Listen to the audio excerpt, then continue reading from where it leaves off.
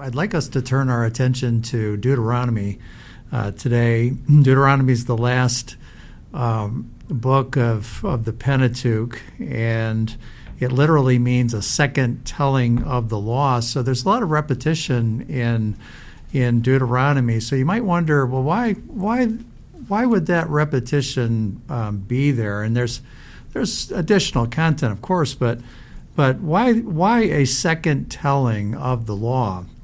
And we need to realize that the setting, that this book is a series of several speeches that Moses gives at the very end of his life. And with the previous writings, and especially Exodus, where we see the giving of the law at Mount Sinai, that occurred about 40 years earlier. So what's happened here is that all of the adult men are dead. And all the men who heard the original giving of the law and the challenge that happened on Mount Sinai are gone.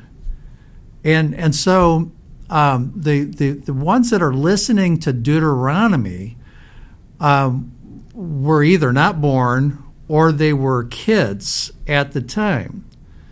So imagine what those younger folks felt as they stood on the other side of the Jordan, because finally, after 40 years of the wilderness wanderings, finally they're going to get to go into the promised land, the place that God had assured them of, that it belonged to them. And they were going to go in, and they were going to have to conquer all of these nations that were residing in that land.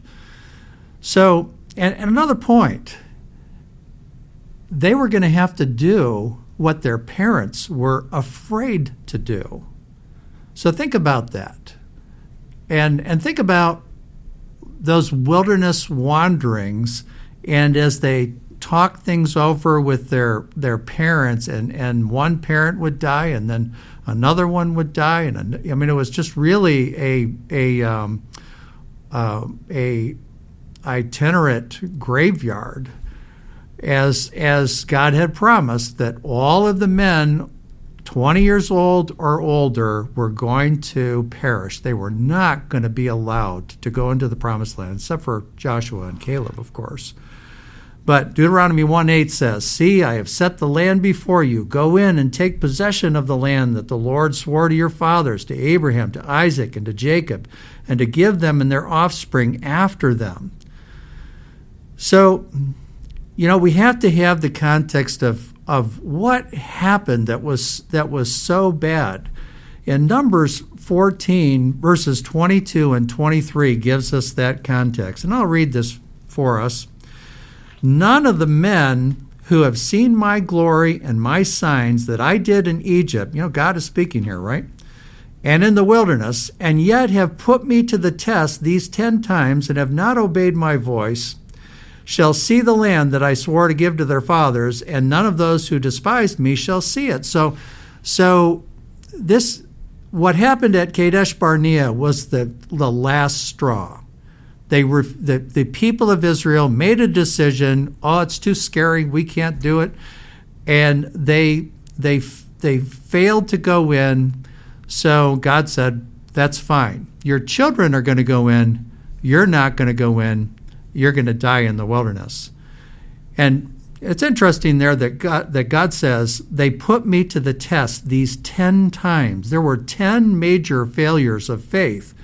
And I've identified these as one, can God protect us? Can God actually protect us? Remember the Red Sea when they were cornered?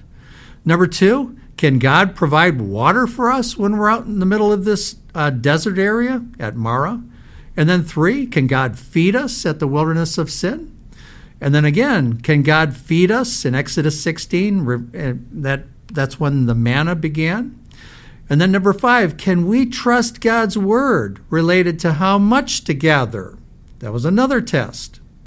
And then number 6, can God provide water at Rephidim in Exodus 17? Then number 7, can God be believed even though we can't see him? So the temptation there was that, well, we'll build a golden calf so we have something to look at. Exodus 32. Number 8, can God take care of us along the way?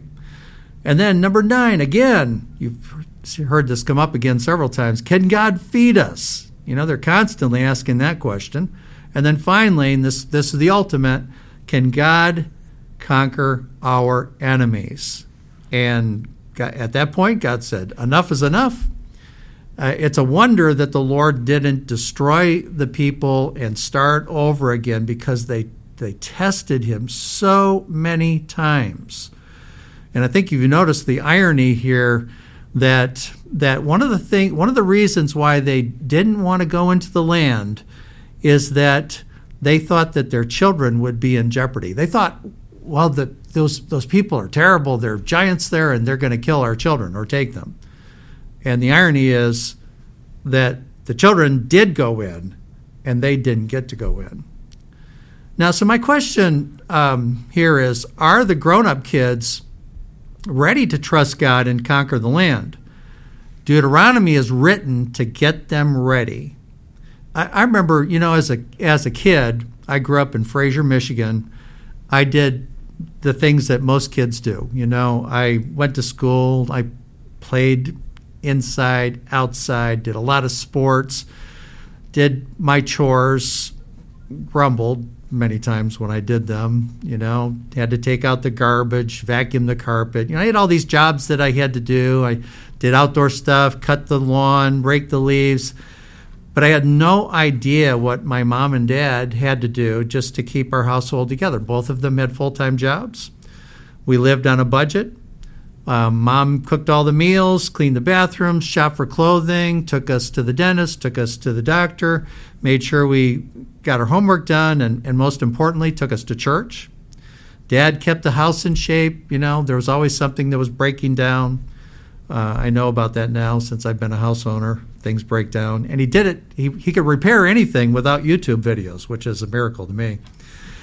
I saw all those things, but I didn't realize how significant they were, but now I know. So you think about these young people who are ready to cross the Jordan, and they saw a lot of things that God did. Most recently, the conquering of the Amorites and the king of Bashan.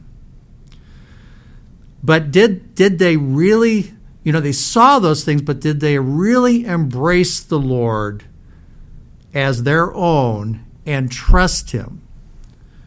So Moses is helping them to get to that point. So I have one more short passage to read. Deuteronomy 4, 35 through 39. These are significant words when we think about the message of Deuteronomy.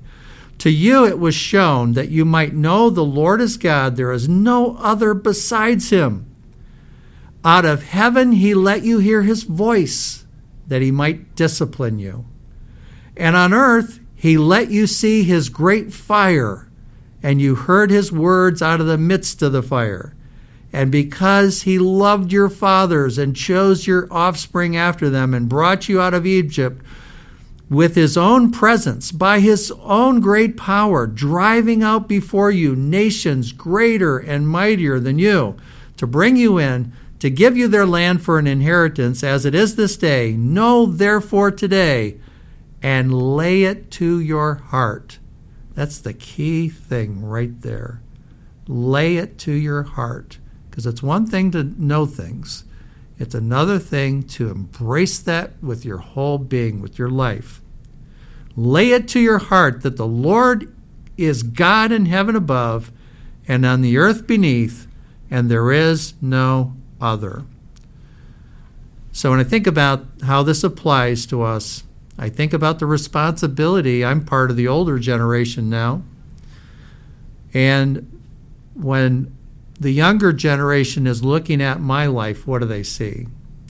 Do they see that God is real? Do they see that God is at work? That he's changing lives? That he's answering prayer? That he's providing all of our needs? That's what they need to see. The next generation needs to see parents and church leaders who love God, who serve people, who pray, who worship and share Christ with the lost. They need to see that those things are preeminent, not career building, wealth building, entertainment, vacations, and other things that sometimes we do, but have a much, much lesser role in our lives. But the second generation also needs to take these things to heart, as Deuteronomy 4:39 says, and take on the challenge of loving and serving Jesus. These are great opportunities in your world that extend beyond what the previous generation has accomplished, especially in reaching the world for Jesus Christ. May God help us to pass this on to the next generation. Thank you.